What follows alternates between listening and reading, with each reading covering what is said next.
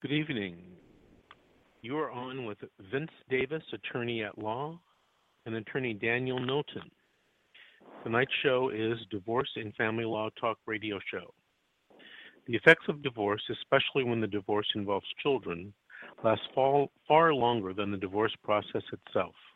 The consequences of marital dissolution can affect all members of the family and can last a lifetime. You've got questions? Well, we have the answers. Family law legal experts answer your questions about divorce, kids, property, money, custody, and spousal support.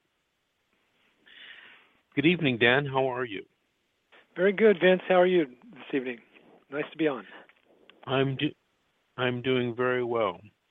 You know, I heard in the news today that Angelina Jolie and Brad Pitt are getting divorced. Did you hear that? Yes, I did. That's got to be one humdinger of a case. Did you hear any about the reasons that they are considering getting divorced, or that Angelina has filed for divorce? No, I'm sorry on that one. I didn't hear a thing about it. Did you catch any of the news on it? You know, I had heard there was allegations of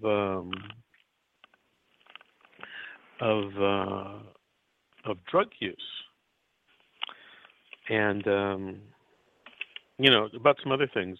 Here's an article that I saw on E! News, and I'll just read it. It's a short article. Sure. It says, Brad Pitt and Angelina Jolie divorce update. What caused the couple's shocking split? And it's by Jess Cohen. It says, it's the end of an era. Angelina Jolie took the world by surprise when she filed for divorce from Brad Pitt earlier this week after 2 years of marriage. The news of the split was so shocking, some of the couple's close friends didn't even know about it. Pitt's friend, George Clooney, only heard about the couple's divorce during an interview with CNN on Tuesday. Quote, I didn't know that. I feel very sorry then. That's a sad story and unfortunate for a family. Unquote, he responded. It's an unfortunate story about a family. I feel very sorry to hear that. That's the first I've heard of it. Since the news broke, rumors about the reason behind the breakup are flying. So what really happened between the couple? And was there a third party involved in the split? And then it says, watch the E! News video to find out to see the latest on Brangelina updates. So I had heard just from, you know, the news or things on the internet that there was some issue. Angelina Jolie apparently is not seeking child support, not seeking spousal support, but didn't mention anything about the property division. And that's going to be a huge property division, wouldn't you agree? Oh, it sure would be. And I expect that as far as support goes, it's because they both have such substantial incomes, and they probably don't want to have that air in public so much. But I believe that Angelina Jolie and Brad Pitt have adopted a number of children, haven't they? If I remember right. Yeah. So they I do think have they have 5 or a 6 children. family. Yeah, much to their credit. And so that will certainly be a factor in the case for them.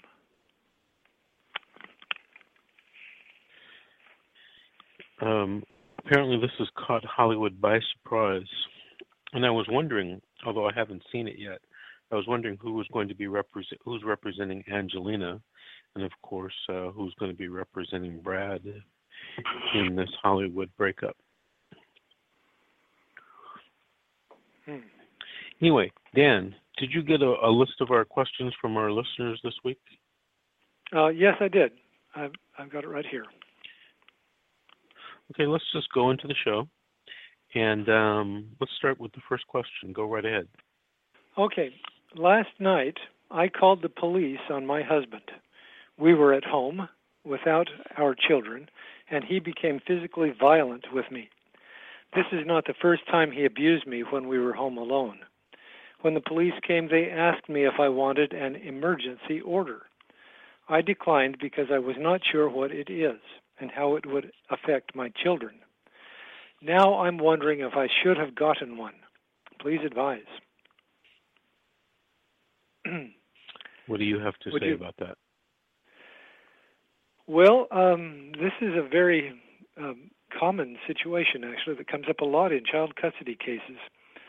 And if this lady finds herself in a child custody situation, talking about the effect that has on the children, if she's trying to protect the children from her husband, she will probably dearly regret that she didn't call the police. And the reason for that is because, as she indicates in her question, they were home alone, and so the only confirmation they would have about the husband being violent, other than her word, would be the police report or the police doing something. And if she hadn't called the police, for example, or if she didn't proceed with the police getting a protective order, she later may have difficulty in convincing a judge in the family law court of the actual facts of the violent situation, the actual proof that there was violence. And in addition to that, there are some ramifications that calling the police or getting a restraining order will have, in all likelihood. Now, first of all, if the police are asking if she wanted an emergency order, they probably are talking about a criminal protective order. So there are several different types of restraining orders. The criminal protective order is one that the police might have issued and would last for a short period of time and would protect her in this kind of a situation for a short time. A more common one that we see, or equally common, I guess I should say, is a domestic violence restraining order, a DVTRO, I'll call that, domestic violence temporary restraining order. Now, if she got a DVTRO issued, and that takes going to court and telling the judge in writing what happened, and then having the judge issue that order, and the order can only be good for about 20 days. And then within the 20 days, I think 25 if it's necessary.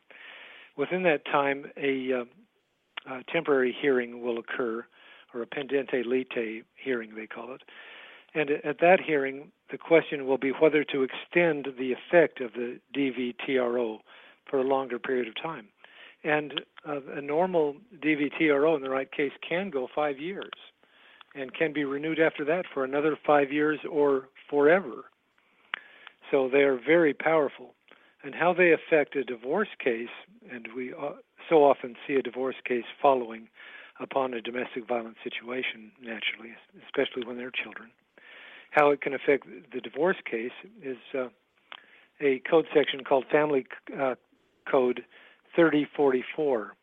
And 3044 creates a rebuttable presumption that the innocent spouse in a domestic violence situation is the more fit parent for having child custody. So if you had a DVTRO, you already have one leg up on getting child custody. If there was no other evidence, just that alone would trigger that presumption under 3044. Now, that is a rebuttable presumption. So if the husband came in and gave proof that he was not the one who was the aggressor, that maybe she was the aggressor, and he was innocent of that situation, and if that were believed, that could be rebuttable evidence destroying or invalidating that presumption. But that's just one of the impacts that a DVTRO has. Another impact it might have is that the husband, in this hypothetical, might be kicked out of the home because of it. He certainly would be if they granted a 100-yard stay away, and typically they would be asking for a stay away from the home. So picture that the wife would here have the first 25 days being alone in the home, and if the DVTRO was renewed at the pendente lite hearing, the temporary hearing. Then she would have control of the home throughout the divorce case, in all likelihood. That has some deep considerations, financial considerations as well, depending on whether she's renting or whether they own the home. If the home were community property, then there might be impacts in what are called Epstein credits from the marriage of Epstein, where somebody gets paid back maybe half or all of the payments that they're making on a community debt. And the other side of that is that he might have Watts credits, that is the fair market value or the fair rental value of the property during the time that she's in the home alone. I'm inclined to think that if a judge ordered somebody out for DVTRO, they're not so likely to give him Watts credits later. I think that's just one of the emotional issues. Now, the story doesn't end there about the issuance of a DVTRO.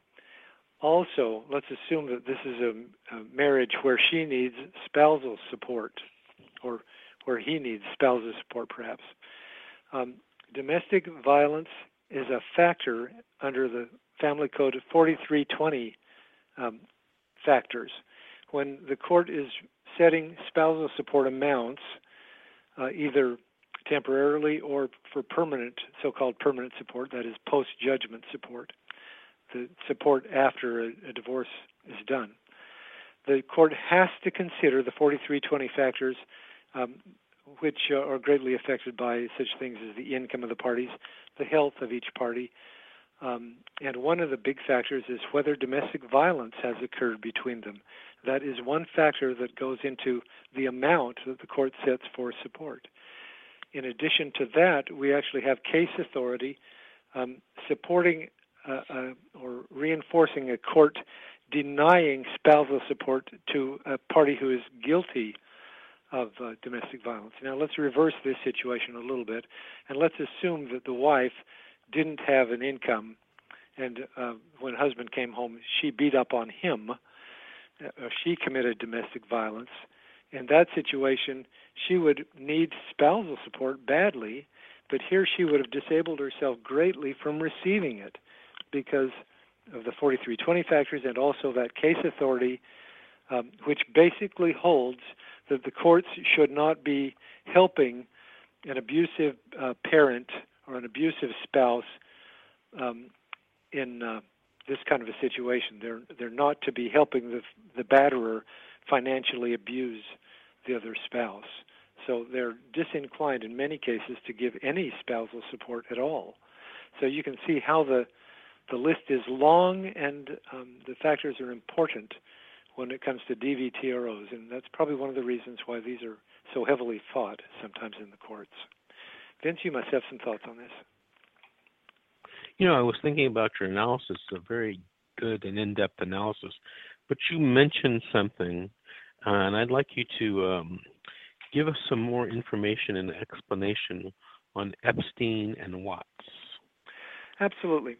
The Watts case was from a marriage of Watts. He was a doctor, and when he and his wife split up, he continued to operate his medical practice, his profitable medical practice, for some time after the separation.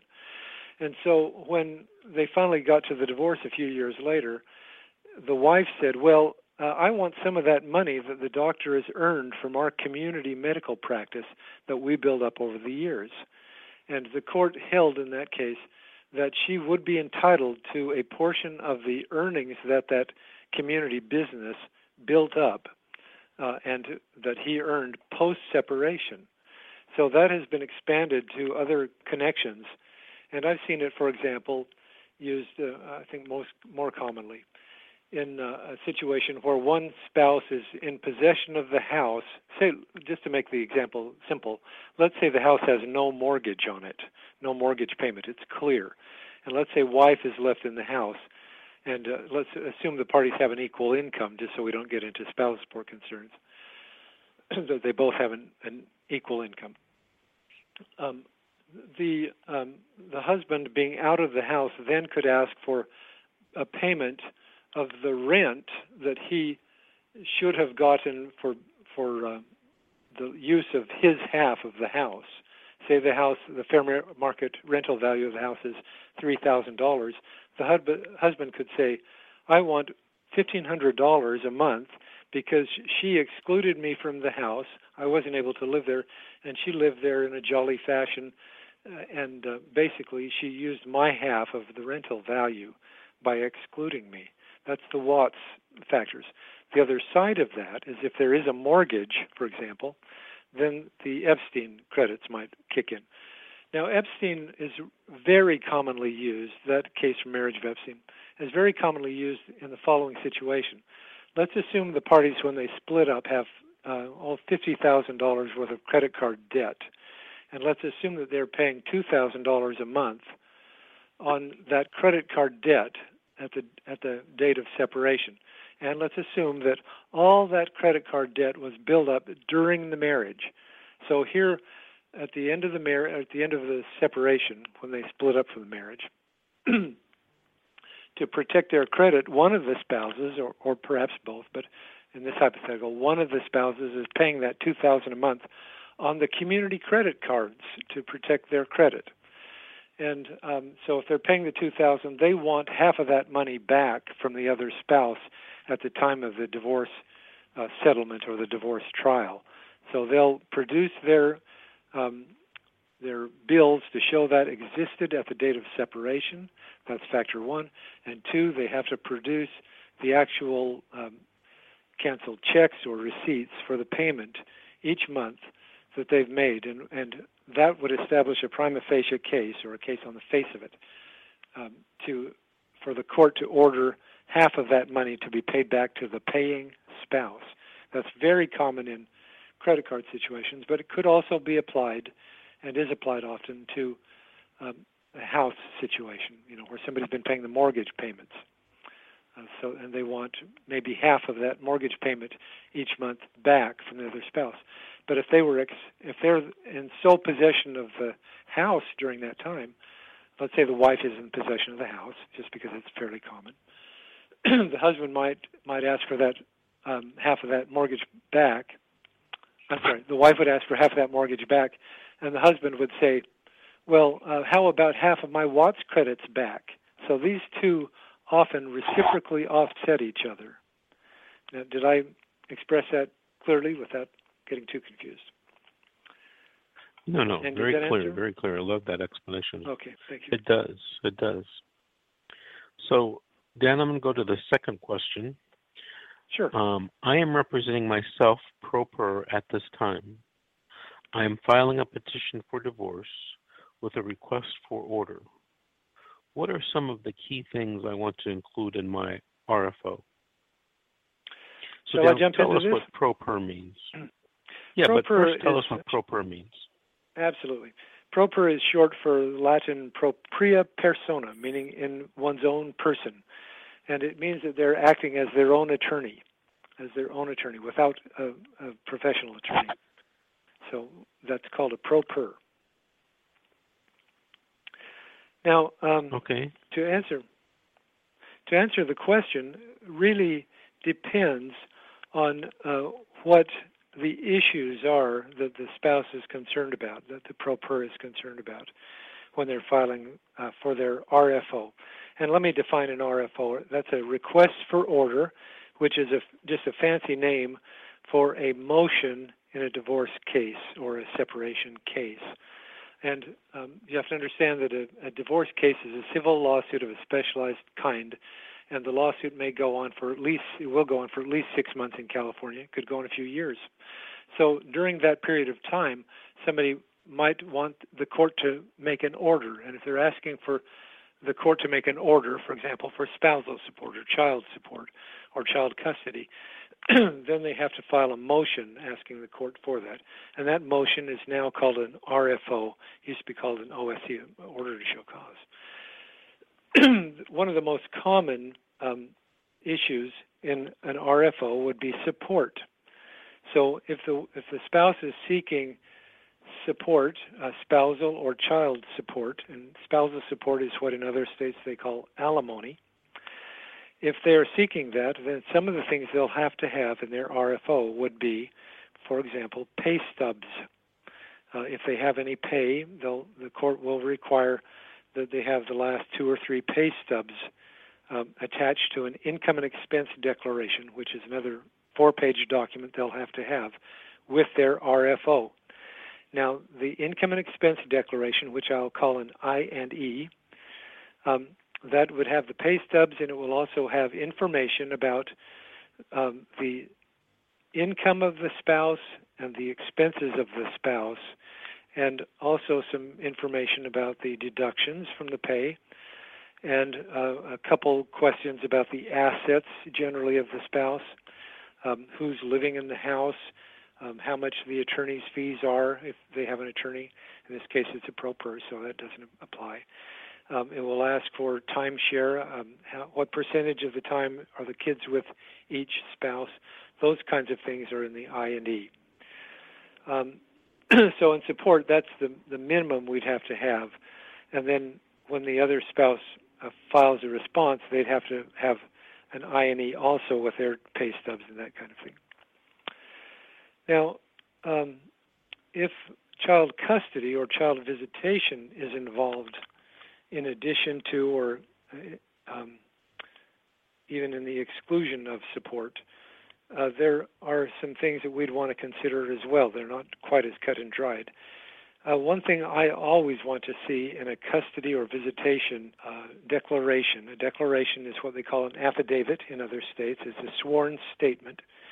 So in your sworn statement with regard to child custody for an RFO, I'd want to see the history of what the child sharing has been, even going back to who was the primary parent when the children were very young, who used to do the cooking and the bathing and the diaper changing, all those kinds of things, because that's what tends to build up a psychological bond, an attachment of the children to the parent. And, of course, it depends on the age of the children about how this declaration is going to be done. But you'll basically want to set out the role of the parents and what the actual history of the sharing has been. Is Dad out traveling all the time and only on weekends or once a month or something like that? Then, of course, Mom has a heavy burden in caring for the kids, and they are likely to be very reliant upon Mom in that situation. So you can see how those factors play in.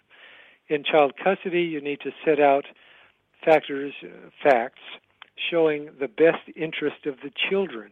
That's the primary factor in child custody. So you'd want to have facts in your declaration all about what is best for the kids. Do the kids have special needs? Do they have psychological needs?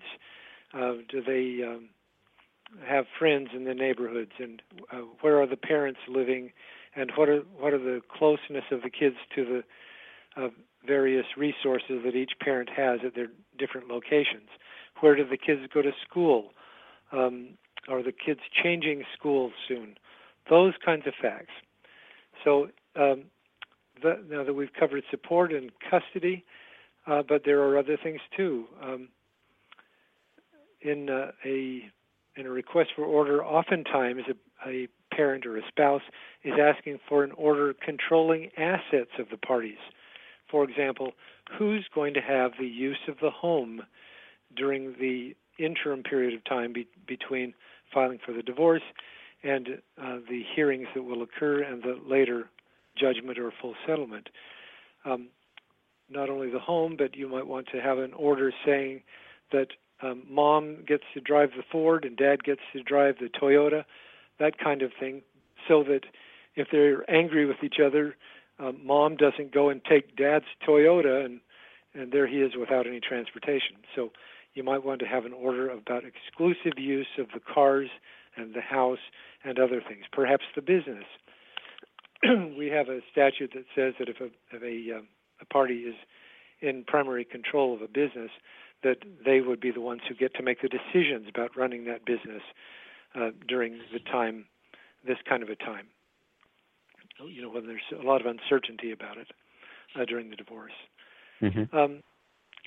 Additionally, some of the things you might think about when you're filing a request for order is, are you going to take oral testimony?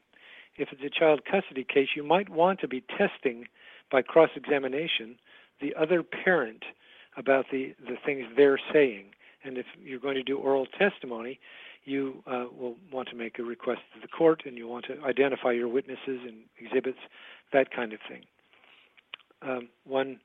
Before I end the topic on this, you might also, even if you're pro per, you might want to go to the court and ask for attorney's fees so you can hire an attorney and not have to do all this on your own and not make the grievous mistakes sometimes people make. And you can ask the court to order a certain amount to be paid to the attorney.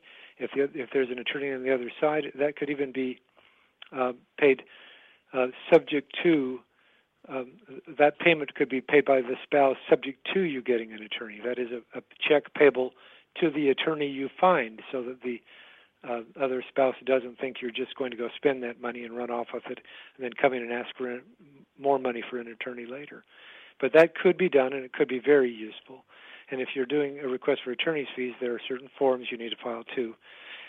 A family law 157, a 158, and a 319, which when you go through the forms, you'll start seeing the value of. Vince, I'm sure you've got some thoughts here. Well, it's difficult to respond to that. Assuming that it was child custody or child visitation or child support or spousal support, the strategy for the RFO is always going to be a little bit different. And sometimes, bringing the RFOs all at one time are also a consideration. Dan, do you have a strategy that you've used over the years with respect to custody and visitation and support? Do you usually bring them all in one RFOs, or is there sometimes that you might break them up?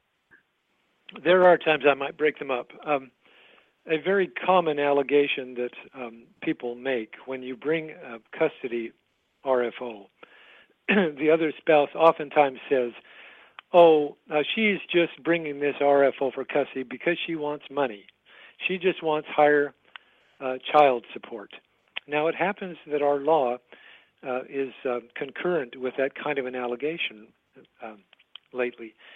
We've had a change in the law which basically tells the court that because when guideline support is set, the more time a parent spends with the child, the less that parent has to pay by way of support.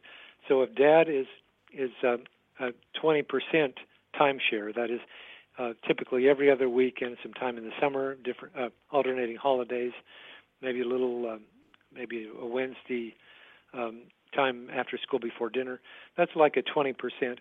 And if dad can increase his time above that, then dad will actually have to pay less child support, because the guideline that is approved in California takes into consideration that parents who spend more time with kids need more money to have facilities for the kids and to feed the kids and all that kind of thing. So these days, parents very often try to increase their timeshare just so that they don't have to pay so much support, child support. And when you bring that and the other spouse says, she's just bringing this because she wants more money, that will not be such a strong argument if you didn't bring a motion for child support at the same time you brought your child custody case. Now, I'll tell you frankly, in about 70% of the time, I'll bring both together, all 5 or 6 factors: child custody, visitation, attorney's fees, spousal support, and child support, and other orders. I'll usually bring those all at the same time, in about 70% of the time, because of the practicalities of the expense of it, of doing 2 hearings is much more expensive than doing 1. But if we have a heavy child custody case that's very sensitive, I might go for the custody first, and once there's an order giving my client custody, then later I might bring a second motion, a second RFO for child support and spousal support, the financial issues, because then it's much cleaner we don't have those arguments on either RFO. Right. Right. That's a very good It's analysis. always I like your strategy. Oh, thank you. It's always, you always have to think about it each time you do a custody matter, how that's going to play in. I find myself tailoring strategies for certain cases and certain parties. Do you also do that in your mind, Dan? Oh, absolutely, absolutely. Each case is unique. While they do have some consistent themes sometimes, they can change on a dime just on some of the subtlest. You really have to custom do each one. Okay, Dan, here's our next question. I just received a summons for divorce. I am not surprised at all. I want to start working with an attorney, but at this time I do not have enough money for a retainer fee. How do I go about responding to get custody over my children? Well, two things, and this is the fees, possibility of fees, and also building a child custody matter.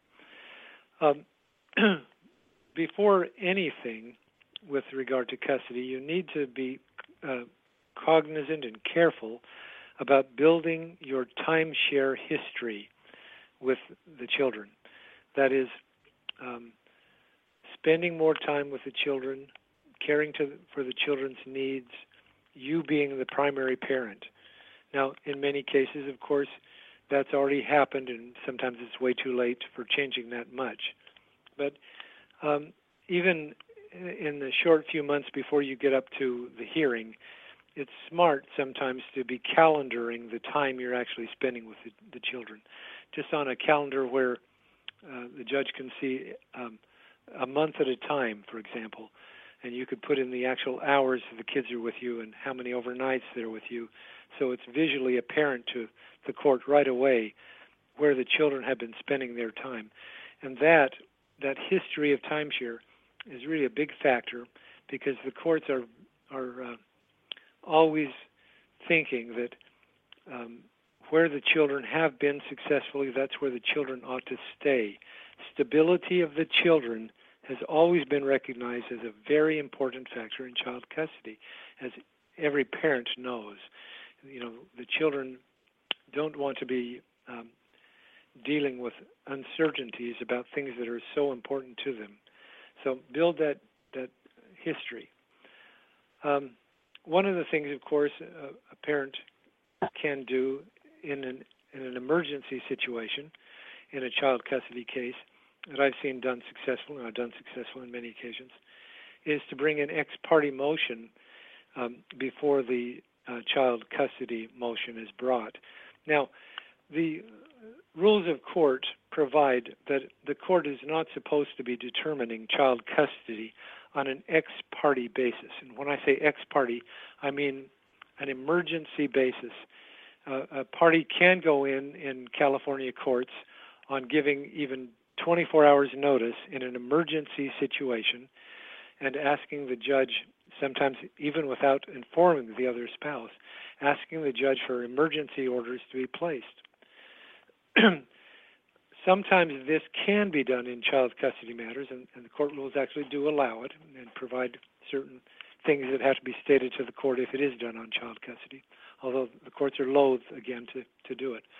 But in cases, for example, if one parent has substance abuse problems and or maybe a violence problem, and you haven't done a DVTRO, or one parent has abandoned a child or left in an angry huff for weeks at a time or something, sometimes you can go into the court and ask the court to make just temporary provisions for how to handle things until the child custody hearing comes in 5 or 6 weeks from then.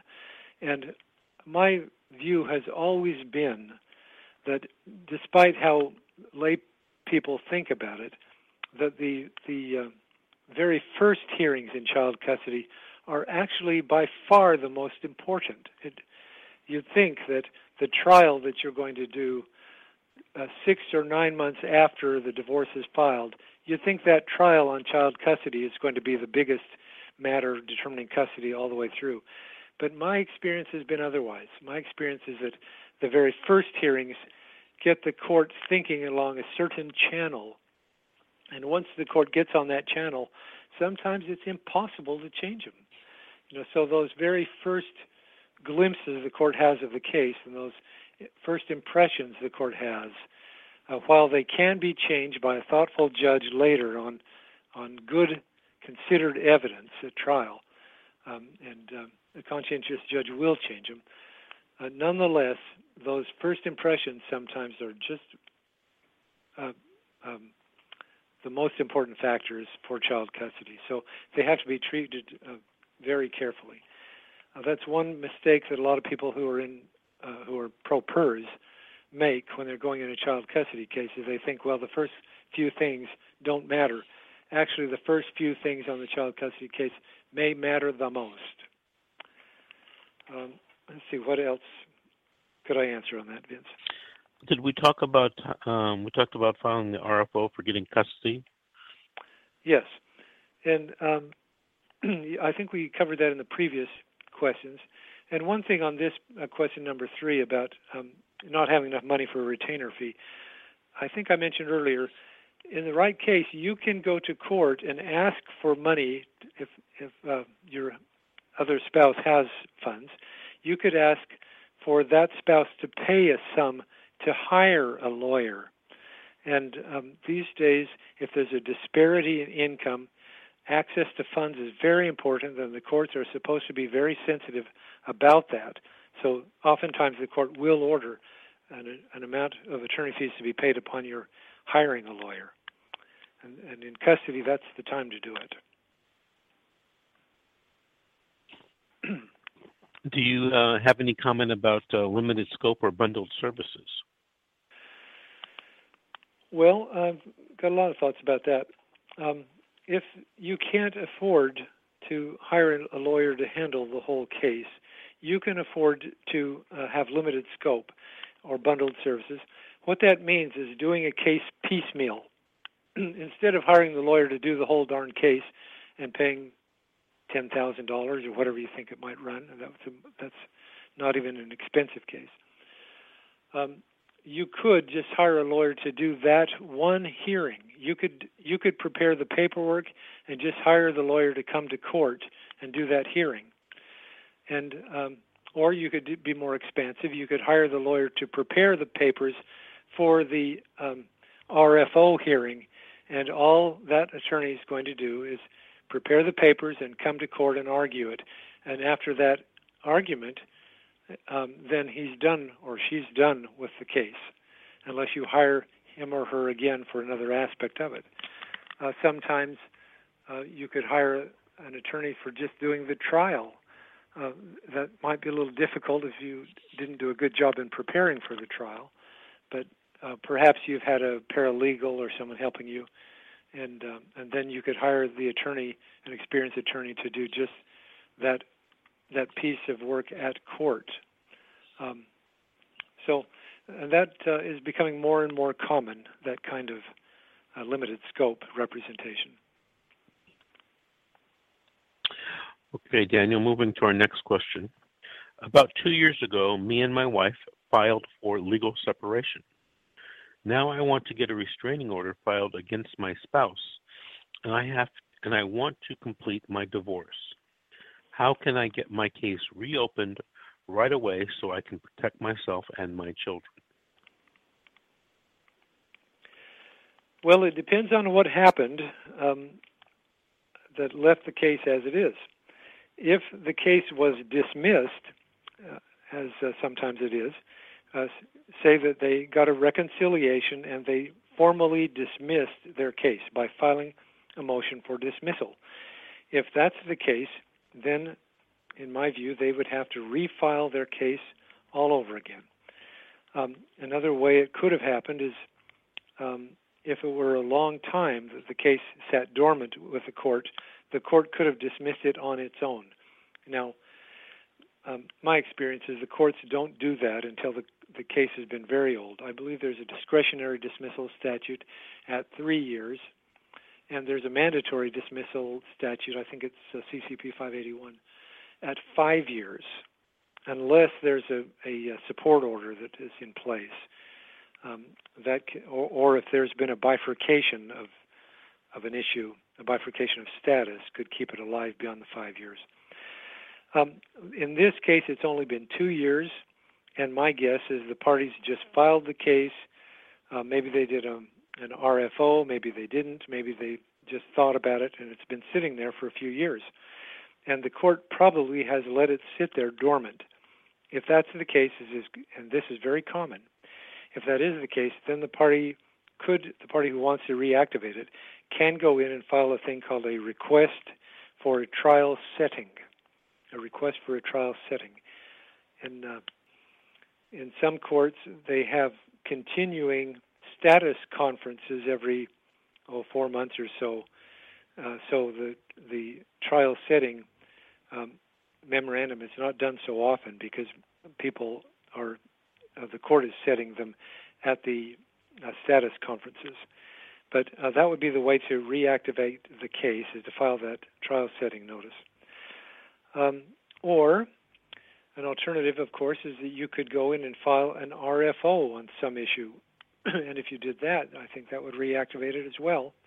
And then you'd be back into the case, and the court would be setting some monitoring on its status conferences.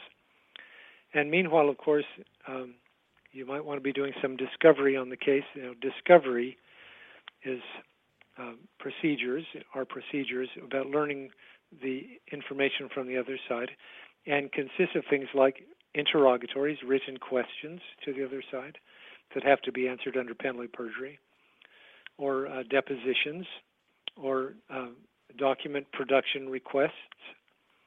And those are very common and very useful, very helpful.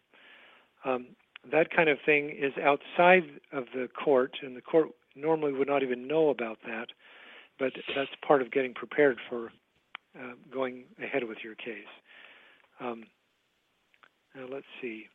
Oh yes, and if you dismiss the case, then to refile it, you'd have to file your summons, your petition, a cover sheet in Los Angeles, I know, and in Orange County also, and a sheet regarding related cases. And also within 30 days of filing your summons and petition, you are supposed to file a declaration of disclosure, and accompanying that would be a preliminary declaration of disclosure with an I&E, as we talked about earlier, and a schedule of assets and debts. So I think that would cover how to reactivate it, under either option. Am I missing an Very option good. there, Vin? No, very good. Let's move on because we're running out of time this evening. Let's move on to our next question. No, try to be shorter. My husband's mother moved into our home a few months ago. I am unsure of her intentions. I don't know how long she is going to stay. Since she has been here, she has been physically abusing my children. I would say emotionally abusing them too. How can I protect my children? Can I get a stay-away order, restraining order, or anything at all? Well, the short answer is a DVTRO, as we talked about earlier, is probably the most obvious way to go. A domestic violence temporary restraining order. And the fact that mother-in-law has been living there with the children and with the mother and the father shows that she is in a qualifying relation, or that is the mother of the children is in a qualifying relation with the mother-in-law. To get a domestic violence temporary restraining order, you have to prove, as a jurisdictional matter, that is affecting the power of the court to act, you have to prove that you're in a qualifying relationship. And qualifying relationship can consist of such things as that you're residing in the same home, or have been residing in the same home, that you're married to each other, that you had a dating relationship, or you're related to each other in the second degree. Those are required matters for the court to grant a DVTRO.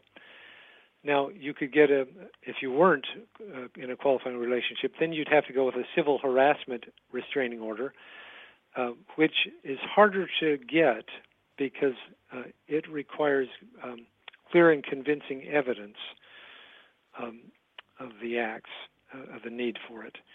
So that's a little more difficult. That's why the qualifying relationship is required in a DVTRO.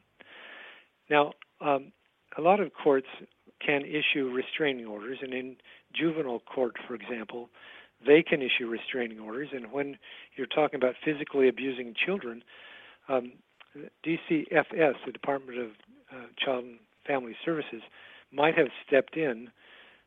Let's hope not, but if they did, then they could issue a restraining order in that court.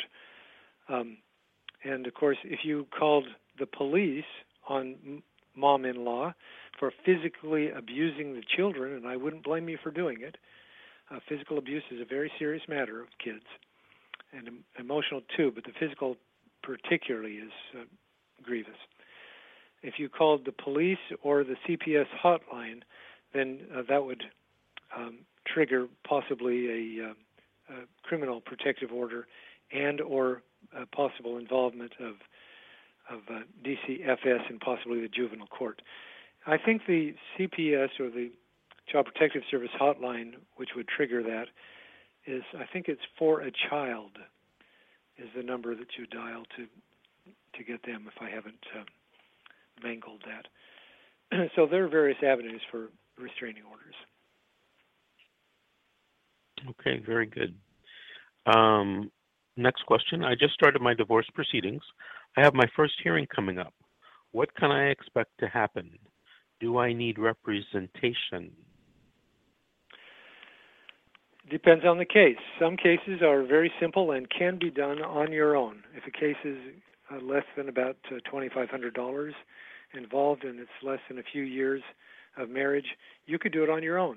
And it just requires that the two of you, in a summary dissolution proceeding, that you are able to sign an agreement about how to handle the various issues.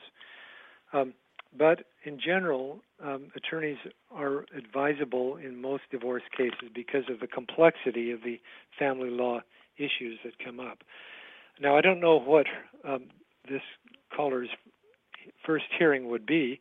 It could be an RFO, typically an RFO for support. And if that happens, then they can expect to have to file papers in response to that RFO 9 court days before the hearing. 9 court days before the hearing. That is, excluding weekends, excluding holidays, 9 days when the court is open.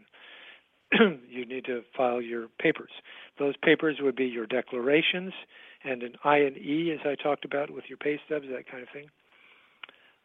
And then when you get to the hearing, then the court would normally ask for time estimates at the hearing, and then when the court calls up your matter, they expect you to tell the court what it is you need, what the grounds are. The court normally has read the papers, so they may have some questions to ask you. If you have an attorney, then of course the attorney would normally do all the speaking for you, unless the judge has some questions for you. If the first hearing was a status conference, at a status-type conference, and there are various names for those, but at a status conference, the court is normally concerned about, are you ready for a full settlement conference and or trial? So that means, have you finished your discovery? Have you done the formal legal procedures that are necessary to learn about the facts of the other side's case? You know, such things as those interrogatories, document production, requests for admissions, depositions, that kind of thing. If you haven't finished that, then you shouldn't be ready for trial.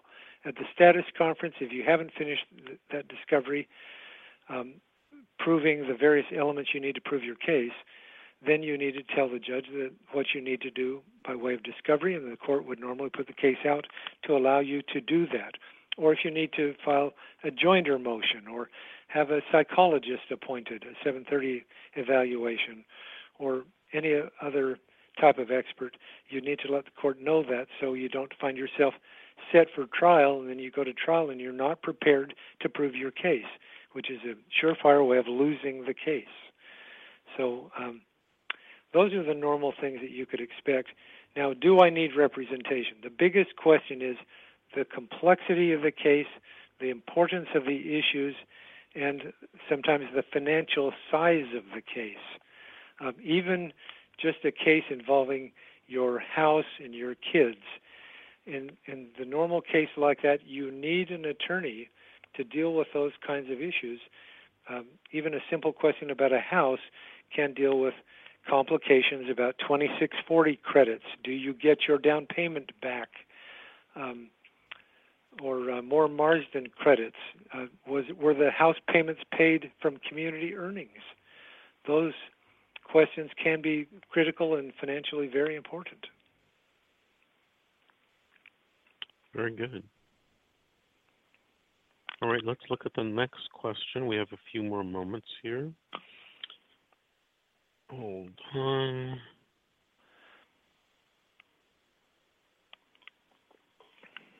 I got a letter from my husband's attorney telling me he is looking to divorce me. The letter requests that I agree to a mediation. What is this? Is it in my best interest? May I run with this one, Vince? Sure. Mediation can be great. Mediation can be one of the cheaper ways to resolve a complicated or a simple divorce or legal separation. It can, you could hire an attorney to do your mediation. You can hire a private judging to do your mediation. You can have private people do your mediation. And sometimes that can be excellent. There are, however, some problems, and some of these are so big that I'm very jumpy about mediation. So it can be the best or the worst. And the problems with mediation are in part because of things like the Foxgate decision out of the California Supreme Court that was handed down years ago.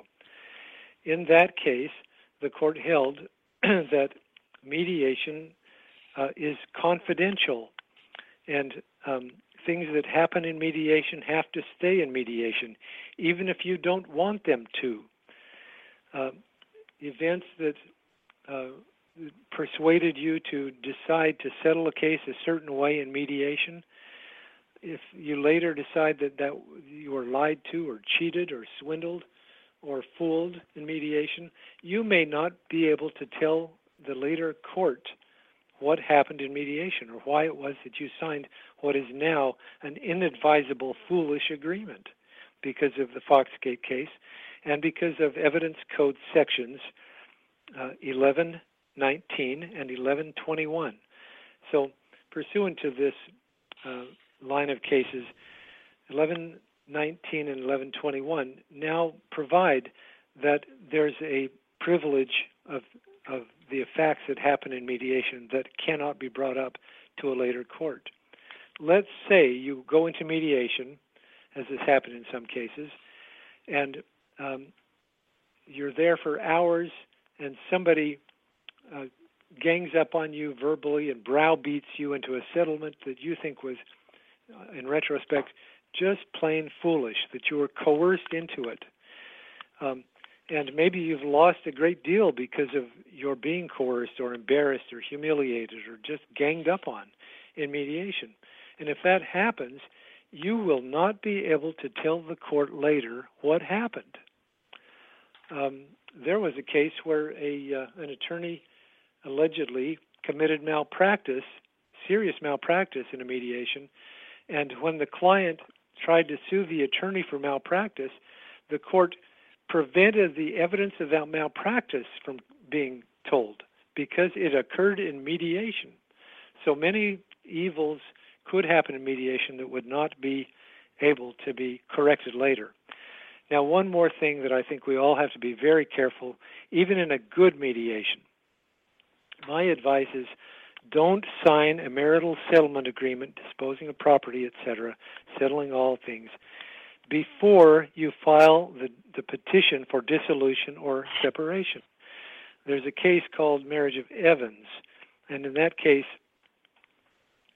the court said that even though normally the normal rule is that if you have a mediation agreement that has been arrived at and a divorce or a separation is filed, and then you ask the divorce court to enforce or to register or to file the mediation agreement. That's one exception to Evidence Code 1119, so that the court can allow the filing of that to happen. However, if you have done the mediation agreement before the divorce case or the separation case was filed, you cannot insist on your declarations of disclosure. So picture a sophisticated, snaky businessman who doesn't want to reveal to his wife the money he's hidden away over the years and the various things he's done with the business and their money. And he knows that if he filed a divorce, he's going to have to reveal all that under penalty of perjury or be subject to very serious sanctions. And so what he does is convinces her to do a mediation. Nobody files for the petition for divorce or separation. They complete the mediation settlement is agreed to, and still no divorce has been filed. Then when the divorce is filed long after that, and it's filed, the settlement agreement is filed, the courts have held that you cannot go back and insist on having those declarations of disclosure done, because basically you did the mediation without it. So that's one problem that I really warn my clients about, to be on guard about that Evans situation. Vince, do you have any feelings about mediation? I'm generally in favor of mediation, but I do understand, like anything else, there are pluses and minuses with respect to mediation. But I do think that it's a good way for parties to save a lot of money in terms of the expense, the cost, the attorney's fees of having to go through a court, and the litigation process. Sure. Exactly. With a celebrity, for example, the privacy may be a paramount issue, and they may want to do a private judging situation for mediation to deal with their large property issues and yet still have privacy. And mediation does have that. Even in large cases, it can be very powerful. Very good. Running out of time. Next week, let's talk a little bit more about Angelina and Brad and their pending divorce and see what develops over the next week. And we can talk about that. I know some people will be interested. I'm always interested in finding out what's happening in celebrity divorces. Okay. And we'll talk a little bit more about property next week and the division of property. I wanted to touch on that tonight, but maybe we can take some time out from our questions and talk about that tomorrow. Next week, next Wednesday at 7 p.m. Dan, I want to thank you for joining us, and we'll talk to you next week on the radio. Thank you, Vince. It's been a pleasure.